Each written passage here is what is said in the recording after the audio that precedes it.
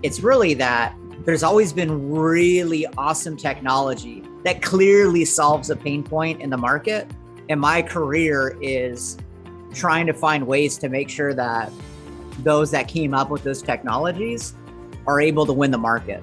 Because my frustration has always been the best product, it rarely ever wins the best product.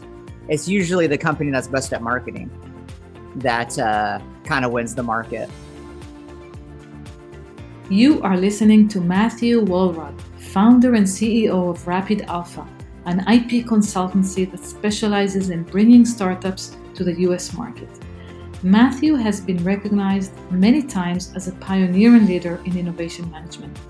The team at Rapid Alpha has developed this muscle to look and examine the underlying IP, turn it into a story, and use it to drive business. All this while creating even more IP and intangible assets in the process.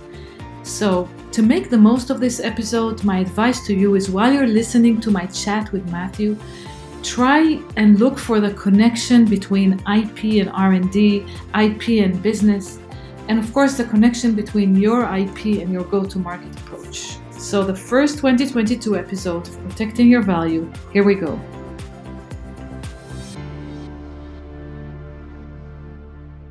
What is Rapid Alpha? So we're an IP advisory shop, and we're doing everything we can to help technically oriented people either be able to bring their technology to market or to help people that are trying to find not just good technology, but good teams to work with to bring these parties together. And then oftentimes there's investment opportunities, and we try to close the ecosystem out right with the financiers to build, a bit of a triangle between tech providers, those that need tech, and financiers together. What is a financier? So people will see it as private equity, venture capital, corporate venture capital. There's angel investors. So really, as a business grows and evolves, right, from an idea to a company that has a product that is maybe getting traction to a sustained company and goes through the growth phases, you have different types of financing opportunities. What we try to do is try to bring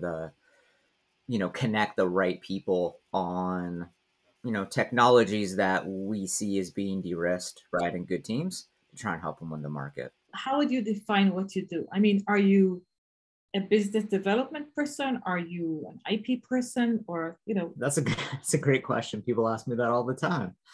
So I work a lot in intellectual property. I would say that that's where my experience lies. And I think one of the challenges or where we get a lot of ambiguity and confusion is that there are specialists with intellectual property that call themselves marketing professionals. There are specialists that work in trademark that are trademark attorneys. All of these individuals are actually practicing facets of intellectual property. And I think for my business and what we do is we step back a bit, I think, and look at all the intellectual property, right, that surrounds the business. And we look for advantages and how we can wield that to achieve commercial success. If I'm a startup company wanting to go into new markets and I have a kind of a plan and a vision, how can you help me with? Is it with raising capital? Is it with marketing?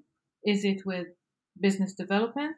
For us, what we try to do, and we think of intellectual property much broader than I think what you see in a law firm, which we're not.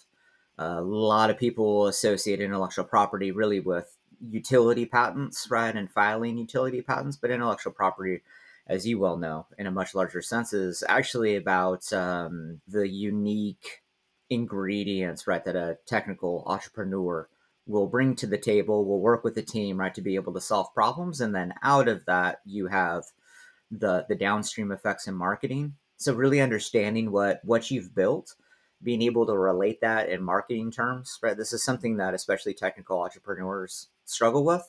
Normally, it is enough in an operating company to be exceptional at developing technology. And you have a team, right, that is dedicated to marketing, that is dedicated to business development. What we want to do, especially with something like an IP plan, is to have a rallying point across the organization. That way, everybody has a foundational point of truth, a source truth for what is it that we do, what problems, right, do we solve. This is fascinating because for me, 2 years ago, I started asking my clients, what's your challenge when it comes to IP? It was long before I was thinking of a quiz and, understanding challenges. It was just like, the tip of the iceberg. And I asked a few close clients, what is it about IP that, if you could solve, it would make your life easier? And it's funny because it didn't matter who I asked and what technology field I asked. The answer was, sometimes it's really difficult for us to communicate what our IP is. The reason I'm excited about, IP Plan after we've done it quite a few times is that it really solves that problem. Yeah, and I mean, you get a company, no matter where they are in their growth cycle, right? There's always the next stage that you have to get to, right? There's the next milestone, and for a company that just starts off, right, the initial challenge is like, yeah, we want to finish doing our development, and then the other pieces is who's going to buy this, and then who's actually responsible for going out, right, and selling this, and really the same challenges that you can have if you're having challenges in getting customers, those problems will not leave you when you raise capital. It still comes down to articulating. If you can't explain it to a customer, you're going to have a very tough time telling it to an investor. And really, a customer, right, and an investor are going to be hearing a lot of the same things in terms of the problem that you're solving. Both are going to want to know, what's the competition like? Why should I go with you? What are the features that you have, right, that maybe going to make, my life easier as a customer? And then there's a handful of other questions, right, that an investor wants to have. And certainly, if you can't communicate what you do, you're going to have a very, very hard time being successful. Those are the biggest challenges. I mean, these are why companies fail at a staggering rate, right? The numbers are unbelievable. But tell me, how did you land on this niche? I know you've worked for Intellectual Ventures that, everybody knows, huge, huge patent holding company. And you worked there. That was, where you got a lot of your insights. Could you kind of talk about your time in Intellectual Ventures? Yeah, sure. From my standpoint, I've been working with inventors. These are individuals that, from my perspective, they're sacrificing everything because they cared so much about the technology and the potential of technology. And they're at the top of their game, right? Recognized as thought leaders. At Intellectual Ventures, what I was drawn to with the mission was to help all these inventors make their names known so we could look at things like the technologies and stuff that we have. Our mission, right, was to extract value from those patents. And so we had a number of ways of doing that. And it was just great to work with amongst the best. The size of transactions, the volume of transactions that we were doing is so unique to be able to go through that many cycles. And I was incredibly fortunate to work with some of the best. So you worked with the inventors. You Yeah, took their IP with the purpose of commercializing the IP yeah, on absolutely. behalf of you. So what did you actually do? You helped prosecute the patent, or you helped getting the patent issued? Yeah, so when I started, there was, I think we had just, in the fund that I was in, I think we had just eclipsed or were eclipsing 4,000 patent applications. And I think we had something, I think we are closing in on 300 or 400 issued patents. And so the job with this giant patent portfolio was, how are you going to find yourself in a transaction talking to somebody, right, with these patents in your hand and say, hey, this is something that you need to take a license to. We need to build together. Maybe we should collaborate right on one of these deals. It was taking all the different ways of commercializing, ideas. And oftentimes that meant working on the patents themselves to tell a story with those patents in the same way that you do with an IP plan. Well, what is the story? What is the narrative? How do you take so many assets and start thinking of how to commercialize them? I mean, I can understand 10, 15 on an Excel sheet. I can understand, doing outreach to companies where you see the potential of licensing. But how do you take 4,000 and 5,000 assets and make business out of them? How does it work? So for me, I was very lucky in that I rarely have worked exclusively on one technology at any point in my career. And so when we had started, I had they had done some work, right, to build an Excel spreadsheet, right, of all these assets, and they'd done some work to hyperlink the assets. And built a bit of a catalog. But the challenge was is that because we had so few issued patents and we were so early in the commercialization cycle, that it was like a giant whiteboard. And so the task was for me. I think the only way that you know a patent is by reading it and generally, reading the claims. So I went through and created my own taxonomy. And then I created rubrics on evaluating the IP in terms of how I thought, cursory, how I thought the priority date would stack up given what I knew about the technology, the market sizing, right? Actually creating numbering systems and conventions. So I was working out of Excel. How could I pivot the data out? So for about 6 months, I got through the majority of the portfolio and stack ranked it in terms of what could I go to market with today? What could I try right today? And then as I got those programs up and running, what is the next top priority program? And then, as most people will be familiar with, not the market isn't necessarily ready, right, to rapidly uptake a technology. So I had to strike a balance between things that I knew I could make money with, right, kind of day one, so I could keep my job. And then I had more medium term bets. So that way, as the nearest term things, right, were closing, I would have other deal flow that I knew would take longer to get the transaction done and stagger those out. So there's always like the smaller plays, the longer plays, and you're hoping that at the end of the day, you would get enough opportunities out to be able to hit revenue targets that we had.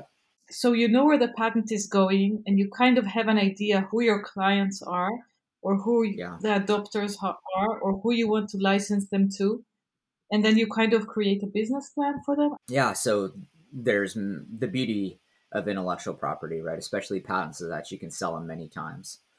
And we really took advantage of that. So what we wanted to do was just see, in general, as you go through 4,000 on ultimately, I think we eclipsed the 5,600 asset mark at the peak of the portfolio. You do things that are, non-exclusive licensing, and so you see the same companies appearing over and over again because we had these 58 technology sectors right across the portfolio.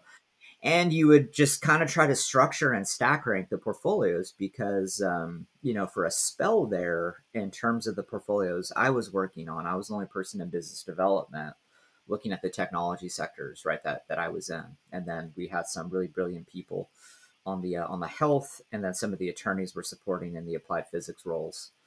But the opportunity dictates the strategy in terms of market. If you have a giant market and all the IP right that you've developed has been adopted, it's non-exclusive licensing opportunity.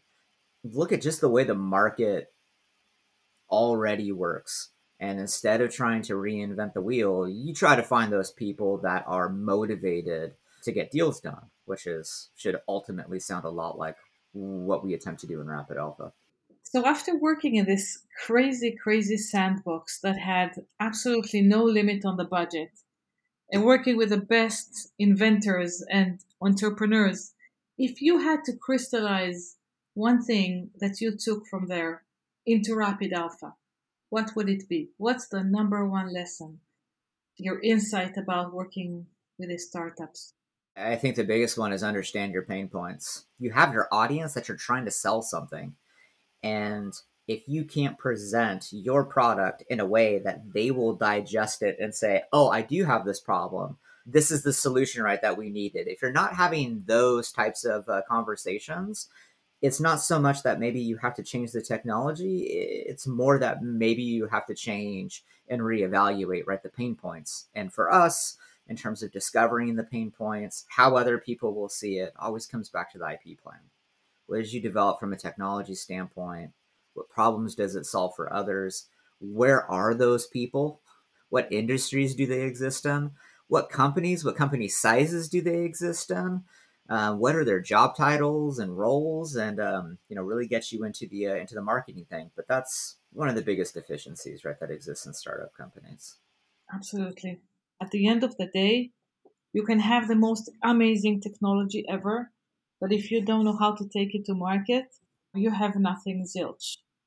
Right. So what I'm hearing from you is that missing link that you spoke about is something that the IP plan gives you, and the reason is that the IP plan gives you the basis of understanding the right language to talk. So not being able to fundamentally articulate what it is that you do, it's just very, very painful. Let's jump into the IP plan. For me, after seeing it and after going through the process with several projects that we've done together, I completely get that. But for someone who's listening and kind of needs to understand why do I need an IP plan? I mean, what does it mean to have an IP plan? If we look at some of the things that we've worked on together, and when people talk about valuations, if you can't see something, it's very, very hard to put a number on it.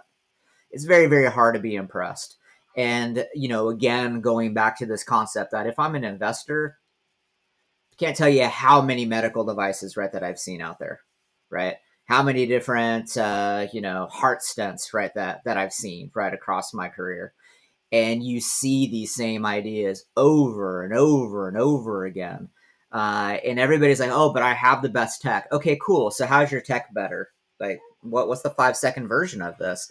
You can imagine that if you have a picture of what it is that your solution solves, and you can put that image in the environment where it solves a challenge, you can start bringing a lot of context right to that solution. And for a lot of these companies, right, the IP plan, the whole idea is to be able to level set and have a single source of truth for what it is that your company is actually developing, and being able to create like one slide where it says, hey, we up to this point we spent say $3 million on R&D.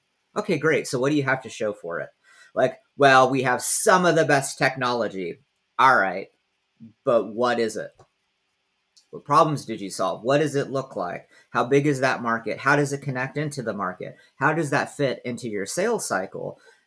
Is what you're saying right resonating with customers? And most companies can't articulate that, and because there's no vehicle to put the development into something like a patent or a trade secret, or hey, here's a standard operating procedure, or here's a client list, right? They don't even have a customer relationship management solution.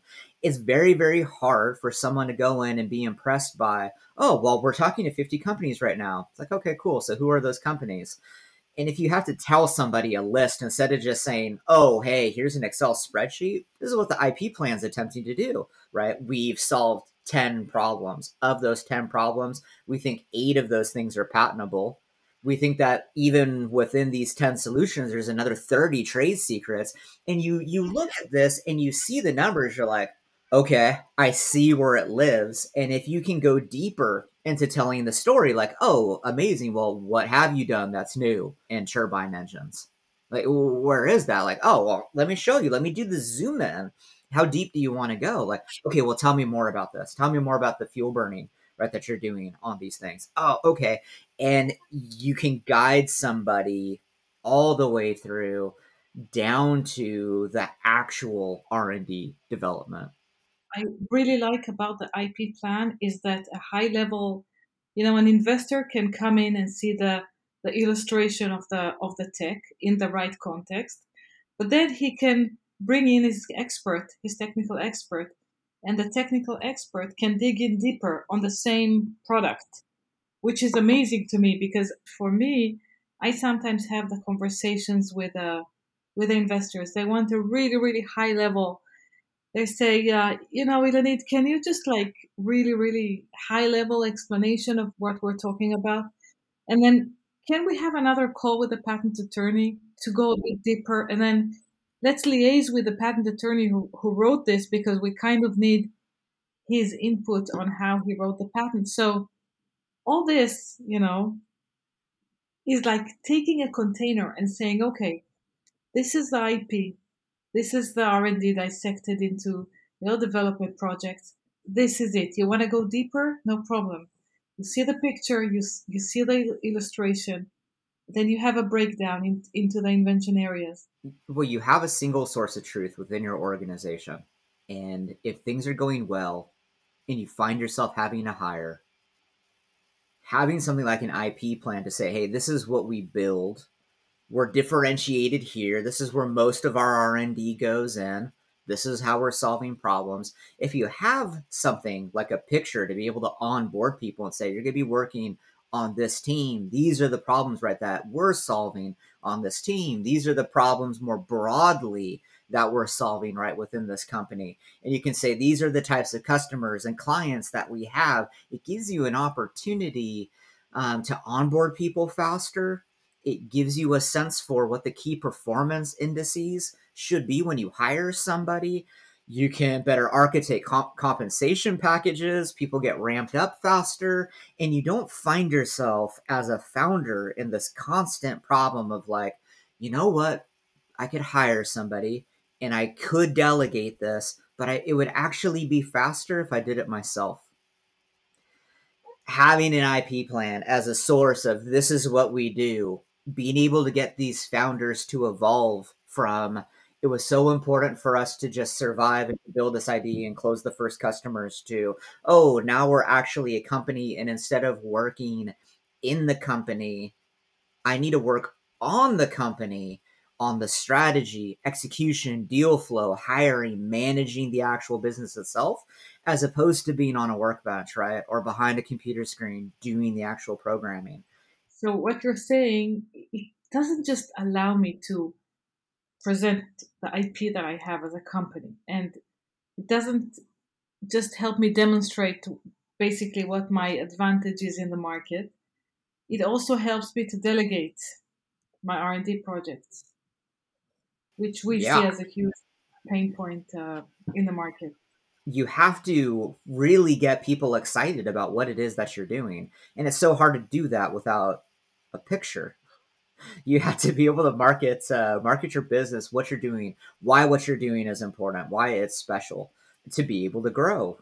And for us, we hate getting stuck in the same types of framing that happens for patent law firms, for example. Like, oh, okay, well, I don't really need a patent, so I don't need an IP plan. Okay, so this is my question to you, Matthew. How do Israeli companies differ from other companies that you've worked with in Australia, in the US? Or in other words, what is your advice to Israeli companies based on, a few dozen companies that we've worked with? So Israel's a giant hub for technology, and really any large multinational has to have some type of presence because of the quality of technology that's coming out of Israel. Where I think the scene is different than, say, in the US, which is a much more, mature market, is that I think what Israeli companies are going through right now is a bit of a shift in that they actually have to mature their companies more than they ever have in the past. And I think one of the biggest pain points that I'm seeing, even with successful entrepreneurs, is that their ridiculous amount of success that they've had. Being able to go in and, yeah, we were under the radar for a little bit. Then the next thing that we knew it, right, giant company came out, right, and bought us as soon as we closed our Series A round. That was amazing. We didn't have to do anything. Nowadays, what companies are finding is that even after their Series A, where they had normally exited, they have to start building a sustainable business model, and they find themselves being in business much longer than they have ever had to in the past, especially on the tech scene. And so, because of that, they find themselves challenged in doing things that they've never had to do before. And unfortunately, at least for some of the things that I've seen, is not all founders, not all Israeli founders realize that the market is different from the last time that they exited. But people don't make buying decisions necessarily based on the best technology. And so this again, comes back to articulating what you've developed, having a single source of truth, and just having that level of organization, being organized. What are we working on? How much money do we spend on it? Why are we spending on it? What is the strategic importance, right, of what we're doing? And so that's what we're trying to help them solve. Build sustainable businesses. And it all starts with a good foundation, which to me as an IP plan. So you're saying, let's take the technology that is the best technology. Let's connect it into the marketing side of it. Let's articulate the marketing message using the way we see the technology and the sophistication of how we see the technology in terms of IP and leverage it into the market. Yeah. And so we want to leverage the advantage of having the best technology. That is your ace in the hole, right? That is a giant differentiator. Being able to say, well, you would want to work with us because we invented this. All these other challenges, if this is your pain point, this is how we solve it. We solve it with this. We solve it with this. We solve it with this. And if you could get all of those solutions, why would you use an inferior product?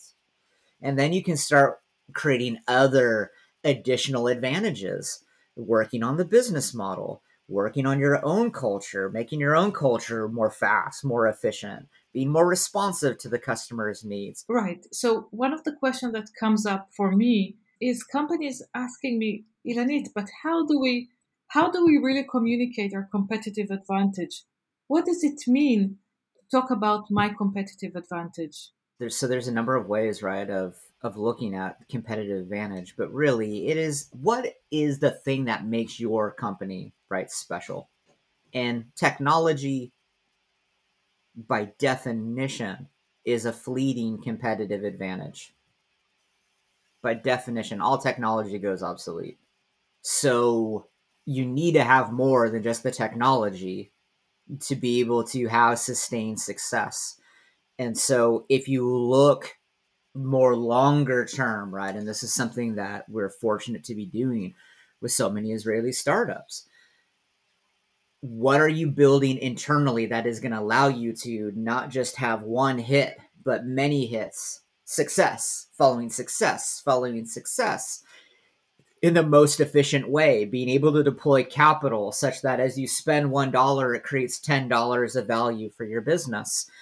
It is building sustained competitive advantage to always win, to feel like you're always on a path where I almost feel sorry for my competition because there's no way they can match us in terms of our organization, the level of sophistication of the vendors that we have, the competitive intelligence that we gather that other startups do not have the discipline or the know-how to be able to do, the partnerships that we have for people with very large purse strings and budgets that they leverage their partner in Israel as a R&D shop for solutions, right, that they actually need. You have to do more than just have a one in a frame of time, a single solution that is technically superior. You have to be in a position where you create superiority and differentiation every single day, which gets you to culture, your relationships with your customers, your ability to be agile, to pivot quickly, to minimize risk as you're bringing new products and services to market. And if you have those philosophies, these are true competitive advantages, right? Not the technology itself. Fantastic. I sometimes call you the Robin Hood of startups. You you know the tools that the big guys use, and you leverage what the startups have, and you say, okay, let's see how we take what the big guys do and implement it on smaller companies' efforts of penetrating into the market. Yeah, I think a lot of it comes down to realizing your advantages and being willing to leverage your advantage. There's these notions, right, that you're oftentimes, right, your strength is your weakness.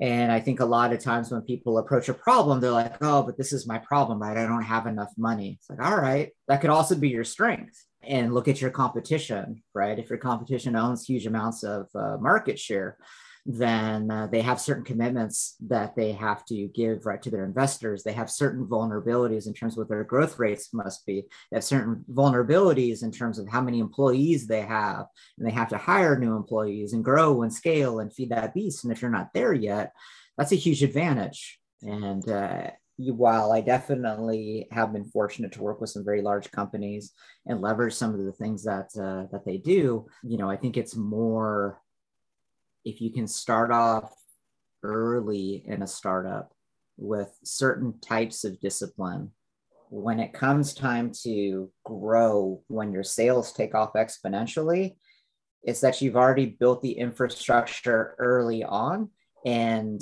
you actually avoid a lot of growing pains. Absolutely. Agreed. So Matthew, you're amazing. Thank you so much for taking the time to record this. And I hope to see you soon in Israel. Yeah, likewise. Very much looking forward to seeing you. Thank you for listening. I also want to thank our producer, Nomi Schneider. If there are any topics that you want us to cover in our next episodes, please go to our website and write to us. Tell us what you have in mind and see you in the next episode.